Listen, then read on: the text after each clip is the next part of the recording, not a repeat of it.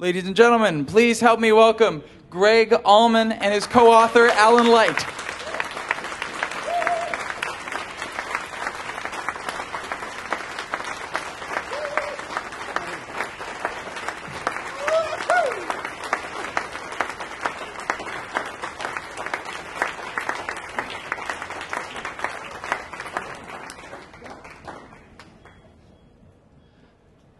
Thank you.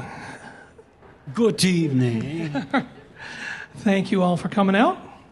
Been a long week for our friend here working on taking this book door to door. So you guys get the last up close and personal in New York City time with him here. And I guess I want to ask, we're a couple of blocks down the street from the Beacon. I'm sure we've got mostly Beacon veterans out here in the crowd. Beaconites. Yeah. You've had such a long relationship with New York, from the Fillmore through to the Beacon. What do you think it is that made that connection between this city and the band? I mean, it's not the most likely thing a bunch of Southern boys would come up here and make an impact for 40 years. Why do you think that happened? Well, when we started out, it was Atlanta, I guess, was our biggest town. I mean, our biggest fan base. And then we met Bill Graham. And there for a time, we were just going from Fillmore East to the Fillmore West, back and forth. And that was a lot of driving, man.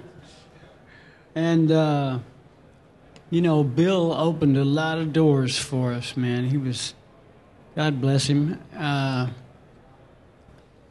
As Keith Richards named him, the Sultan of Rock and Roll. But he was the man. He really was. I wish I could tell you all about him, but it would take 2-3 nights. Well, you talk a lot about him in the book, but other than him giving you the forum and the right place, do you think there's something about audiences in New York, something about, people that are here and around here that react differently? Oh, yes. Well, there's a real culture up here, I mean, the city's full of it, museums and plays. Anything you want to see, you can see it here. Anything you want to buy, you can buy it here. So... it just stands to reason that the biggest and best fan base would be here. And these great old places that you have, I mean, like the Beacon, that was built in 1921, I think, or 2. And, God, imagine how that place rocked in the roaring 20s, man. So given if somebody's going to choose in New York City and they're going to choose to come see you, that's because they want to be there. They got other choices. Oh, this is it, and it's all pushed up together, And you can go see jazz one night, reggae another night. The pan flute. Pan flute's in the subway. We got that covered. Tell me about first discovering the blues. Tell me about first hearing those Muddy Waters, Bobby Blue Bland records, and how they came to you and what that did to you. Yes, the longest question. Well, the first concert I went to, I was 9 years old, and my mother dropped us off, me and my brother, and picked us up.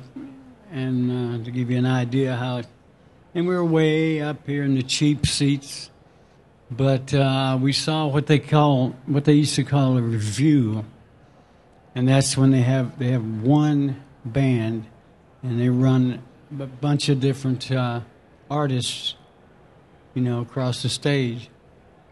And this was headlined by Jackie Wilson. Next up was Otis Redding. I think he was number 2. He took it. And before them, B.B. King. And he had this guy in his band. He's the only other one that brought his band with him. And he still had the 3 horn players. And he had this guy sitting behind this big hunk of furniture, man. And he had a big red, he had peroxided it and it turned flame and red. This big pompadour set up on his head like this, like kind of like James Brown used to wear. And man, I thought, what in the world's that piece of furniture? And what is that sound coming out of it? Don't care much for the hairdo. But, they just, man, it took me apart. I mean, it changed my whole life, whole lifestyle. It confirmed a lot of things for me. You can make a living without putting on a tie. You can do it, actually. Year after year after year, still can do it. Yeah. So when did you figure out what that crazy instrument was and start to take to it yourself? My mother was a CPA, and she worked at this real exclusive restaurant in Daytona Beach. The family now had moved to Daytona Beach. Anyway, she worked at this place, and in the bar, they had this guy that came in and played at night. He had a drum machine, and he had his Hammond there, and he had a Steinway. And I'd go to pick her up after school, right? And I'd tiptoe up there, see if the keys were laying around anywhere, you know. And sometimes he wouldn't even lock it. And the first thing I learned about a Hammond is how to crank it up. Because you have to crank them up. You hit one button, and you let it get to this highest RPMs, and you hit another one. Because it's got a generator in it. And I own 6 of them now. And we keep trading the guts out. You know, all the guts fit all the different organs. And I've got a technician that can change one out, just bam. Some temperamental machines. Yeah, well, one stays in the Hall of Fame in Cleveland, and one stays at the Atlanta Hall of Fame, and I keep 4 on the road, 2 with the brothers and 2 with my band. Because if one of them, I don't know if you've ever looked in the back of one of them, but it's before they had printed circuits even.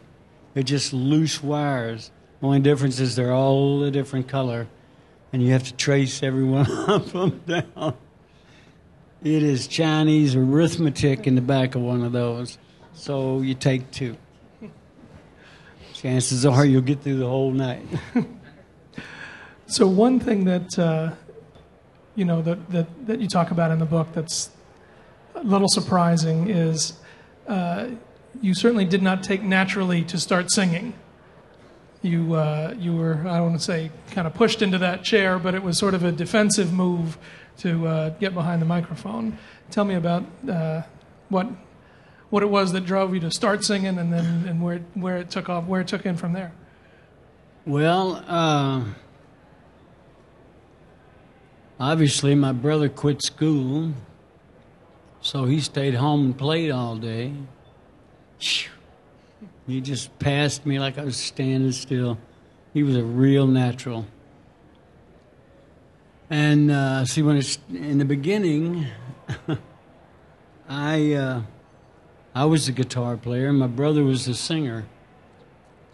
My brother could not sing, and I could not play, contemporary type blues on an electric guitar.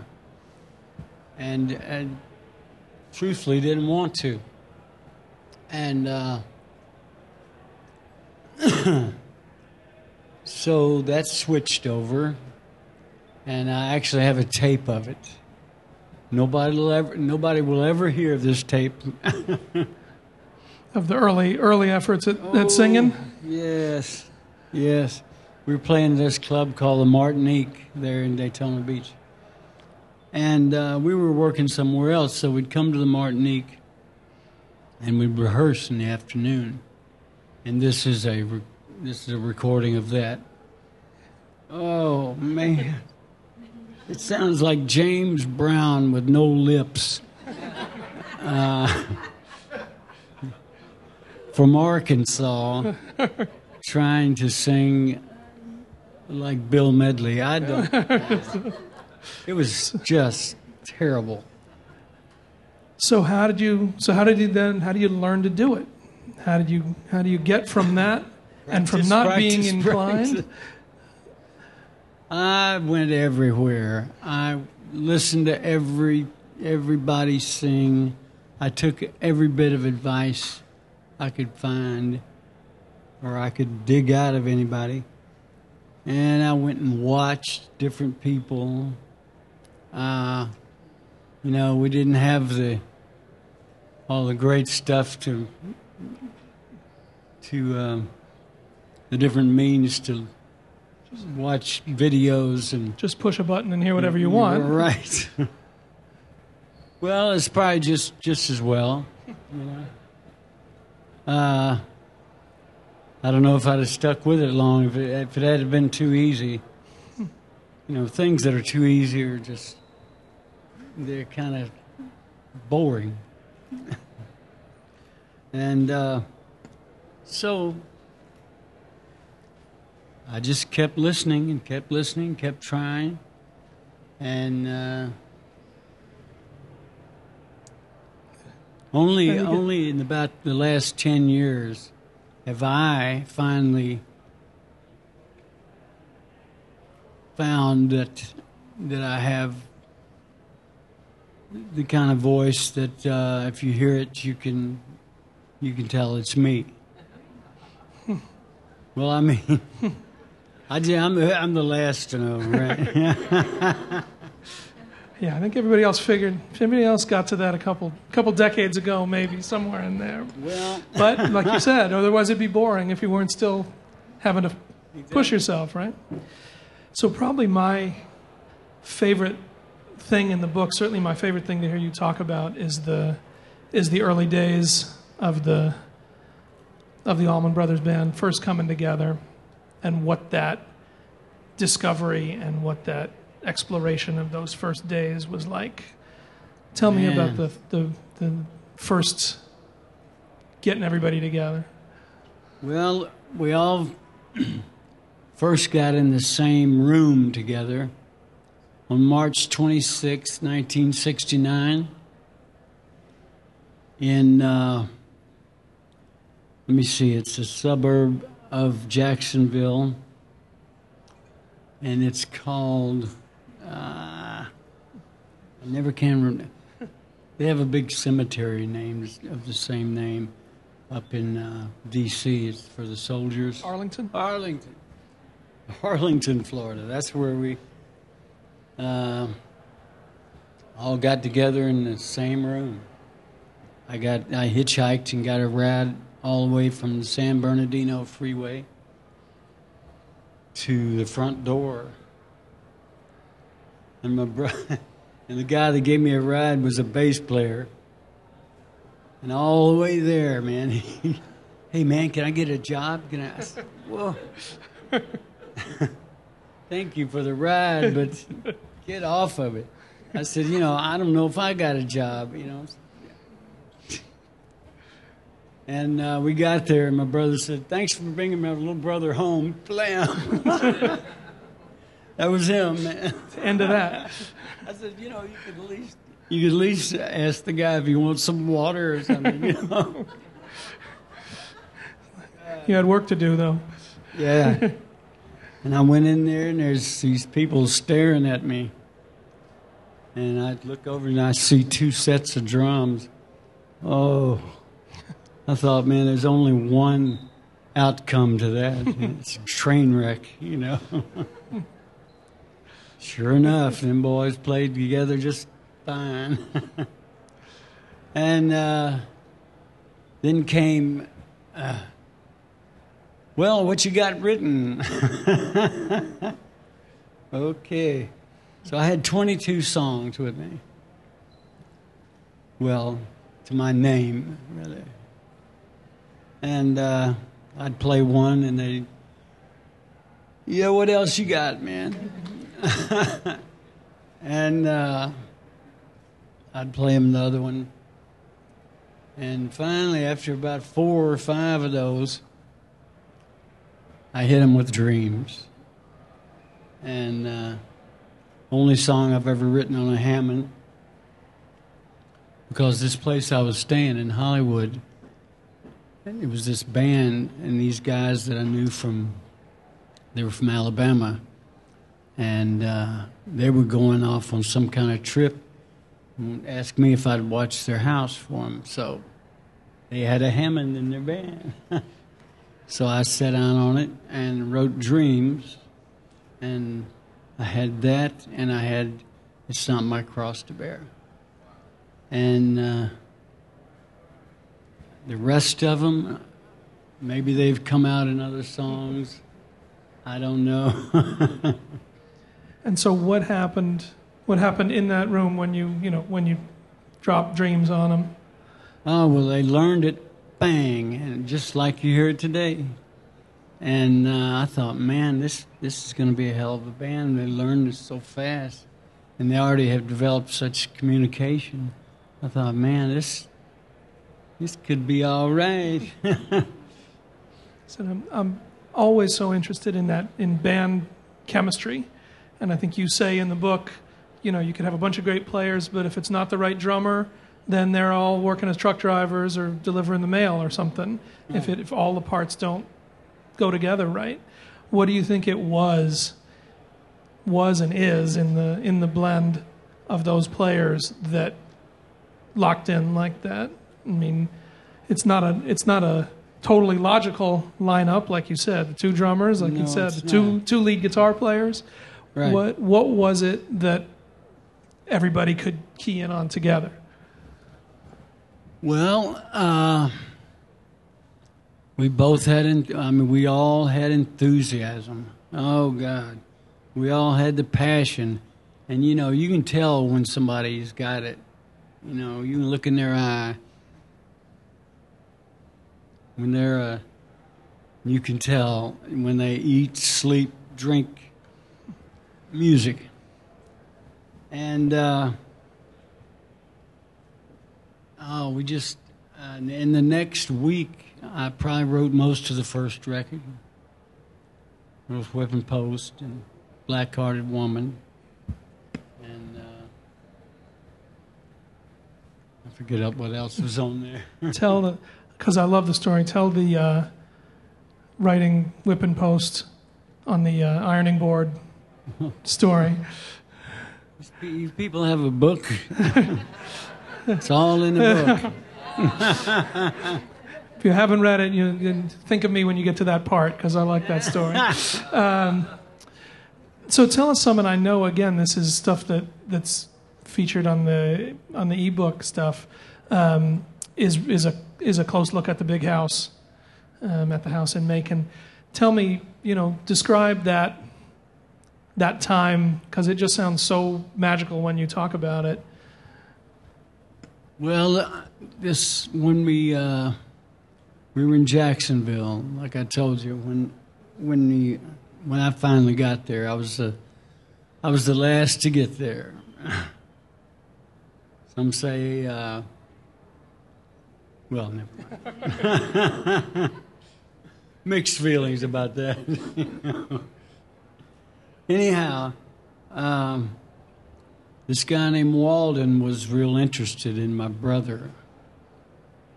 Now he hears that he has a band. He went over and checked him out when he was working at Muscle Shoals Sound in Alabama. It's in L.A., Lower Alabama. And so we were to come to Macon, Georgia. They had set up a place for us, and the studio was being built. And we had told them, they asked us if we had enough songs for a record. We said, yeah. And we had 2 or 3 songs that were longer than the record. Play out both sides. And Really? Anyway, I don't think we had come to Mountain Jam yet. We had some jams, though. A lot of stuff that we played in the beginning, it's just, poof, it's just gone. Anyhow, we made the big exodus to Macon, Georgia. And I thought, God, of all places to be, you could tell by looking at the map, it's in the middle of the state. Therefore, it's got to be the hottest city in Georgia. And it was. It was. Twice over it was. But we had a place to go and play. We had a place to eat. We had enough to eat. We had a place to sleep. And, man, I was in paradise. I mean, it was just eating, breathing, and sleeping music. You got it. And we, shot some dice here and there. But the thing that comes across so much in the book is, this was really everybody together. Right. That, for that time, there was the making music together, and there was the doing all the rest of living together and being in the house and playing the games and running around and all that. Corkball. Corkball. We invented this. You take a pool cue and on the business end, on the tip, you cut about that much off. So you use the rest of it. And that's your bat. You wrap tape around the smaller end. That's your bat. Then you go to the hardware store and you buy one of those big tapered corks that like goes in a thermos. All right. And on the smaller end, you stick a penny on there. Heads up, of course. And then you wrap it all the way around, just mummify it with some adhesive tape. And when you pitch it like this. You hold it long ways in your hand, you pitch it like that, so it's spinning. The odds of you hitting it right on the penny are like lottery odds, And but if you do, that sucker's in the next county, man, let me tell you. And then you have to have 3 coat hangers. The first one is first base. It's a musician's game. You don't run.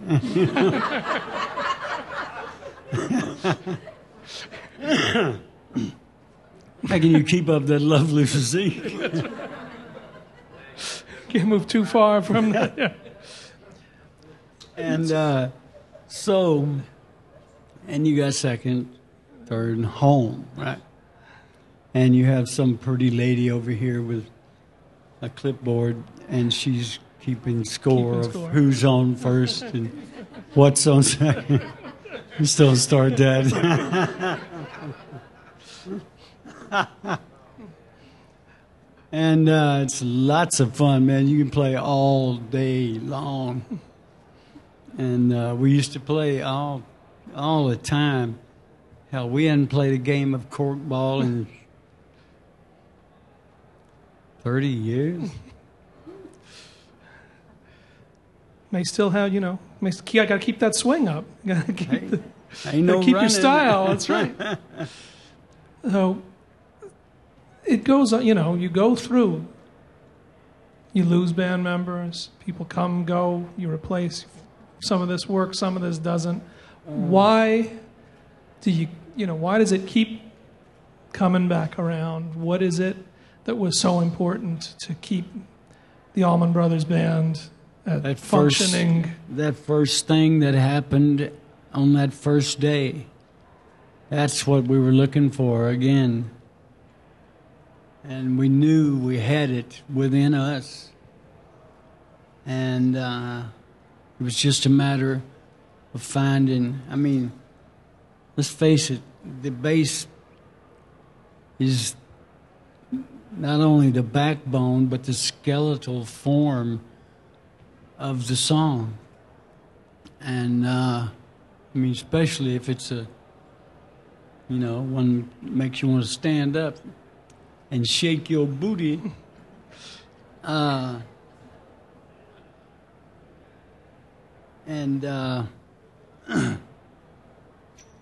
So once you knew that was in you, once you saw what everybody was capable of, that's what you still keep trying to.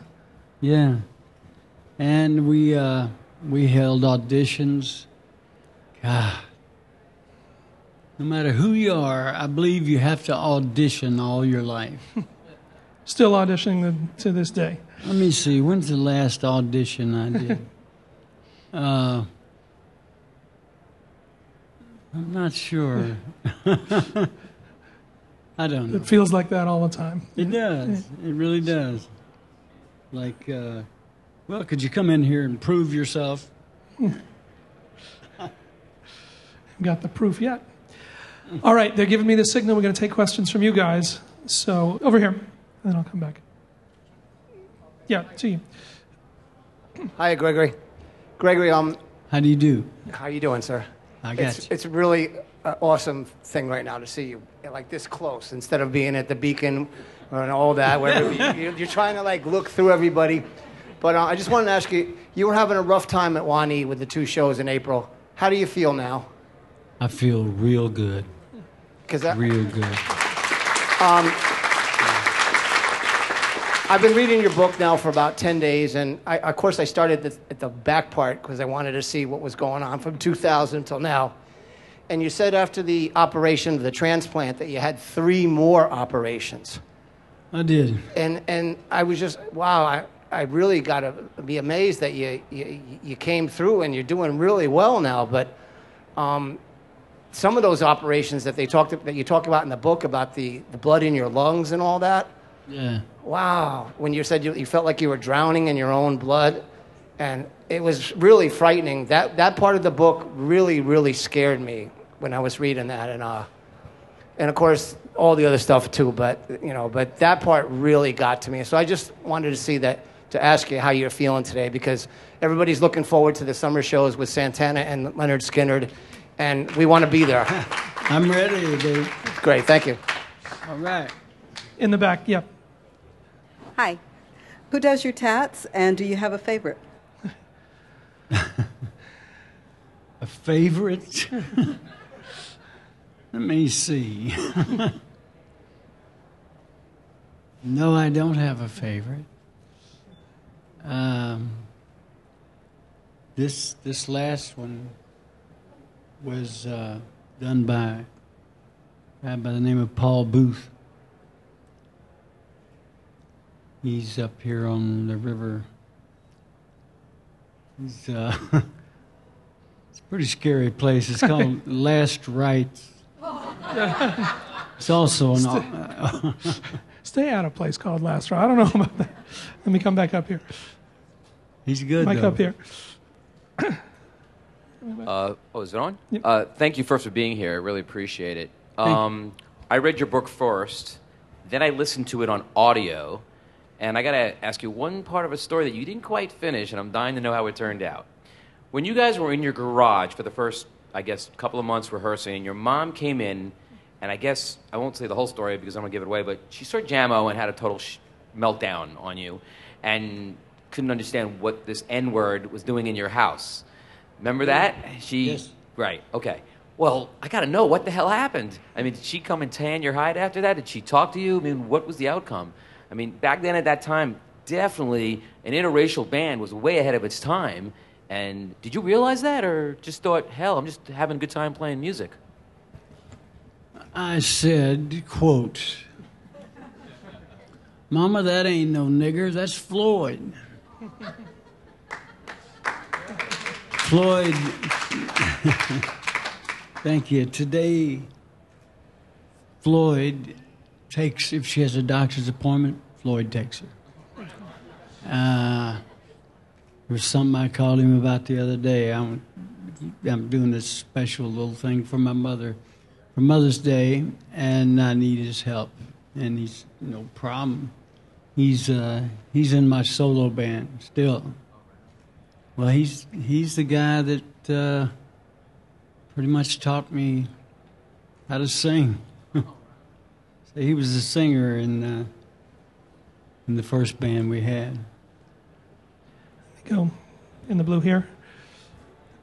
It's a real pleasure to meet you. I think, the first time I met you, I was 18 years old. I don't know if you remember back at the Deep Hollow Ranch, the Montauk concert with Paul Simon about 20 years ago. I actually have a picture in my apartment of you and I. But I wanted to ask you, I've probably been to a couple dozen concerts at the Beacon, and you generally have a lot of special guests that play with you. Who has been, the best, performer that you've ever personally played with, and especially from the younger generation? I know you recently played with Grace Potter and people like that. Who have you enjoyed with playing the most? Ziggy Marley, man. I mean, you talk in the book about what it meant when Clapton came and played with you at the Beacon. Oh man, he is so strong. I mean, I studied him as he played, And the whole rest of the band, except for the bass and drums, we could have just laid out. That guy plays so full. And, he gets it all covered, Might not even need the bass. Might not even need the drums either. He is one of the most well-rounded. No, he's the most well-rounded guitar player of our time. Folks, And my brother greatly admired him. I was down there when they cut the Layla record. I watched. And then afterwards, the Allman Brothers and Derek and the Dominoes joined up, and we've still got it in the can somewhere. But we just jammed. We just turned on the machine and started playing. Maybe on the aisle, yeah. First and foremost, this may sound a bit odd, but I've never done drugs in my life. But the first time I heard you guys do was Elizabeth Reed. It was put me in a different stratosphere, which made me wonder all these years, who was Elizabeth Reed? Who was Elizabeth Reed? Well, she, I don't know. She died a long, long time ago, and she is in Rose Hill Cemetery, which we used to go, which is on the I don't know, it's by the river there in Macon, Georgia. It's where my brother's buried, and Mr. Oakley. And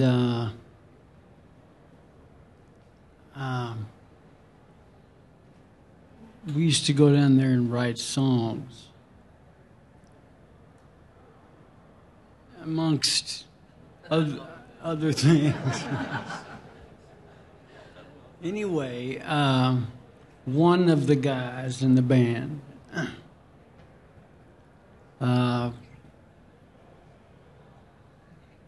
was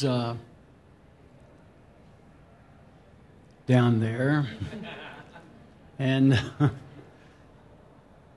kind of having his way with this lady and this friend of his. And when it was over with, he looked up and it said, "In memory of Elizabeth Reed." And it was obviously it was a a very memorable experience. So, because he went to his house and wrote the song. Commemorated for all time, right? And the last time we played in Macon, one of her offspring way on down came and introduced themselves. Like my great-great-grandmother was Elizabeth Reed, and we always... She read all about the other interviews talking about Elizabeth Reed. As long as she took it as a tribute. There's no privacy anywhere, man. All right. Thank you all for coming out, and mostly, thank you, Gregg Allman.